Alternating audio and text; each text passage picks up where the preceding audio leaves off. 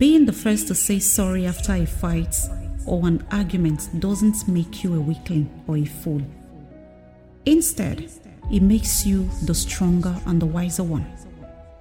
The stronger one, strong enough to restore the relationship to a balance immediately without letting the bad air linger. The wiser one, wise enough to know that allowing the negative fumes, bad air, and energy to linger even for a few more minutes would create deeper cracks in that relationship. If your relationship with whoever means anything to you, be the first to say sorry.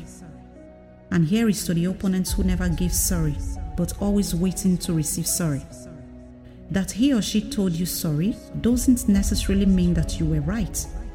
Instead, it means that no matter what, I still care about you. I still care about this relationship. I still like you. That is what it means. So break your pride, say sorry, and preserve a relationship that means something to you. Victoria Lords, everyone.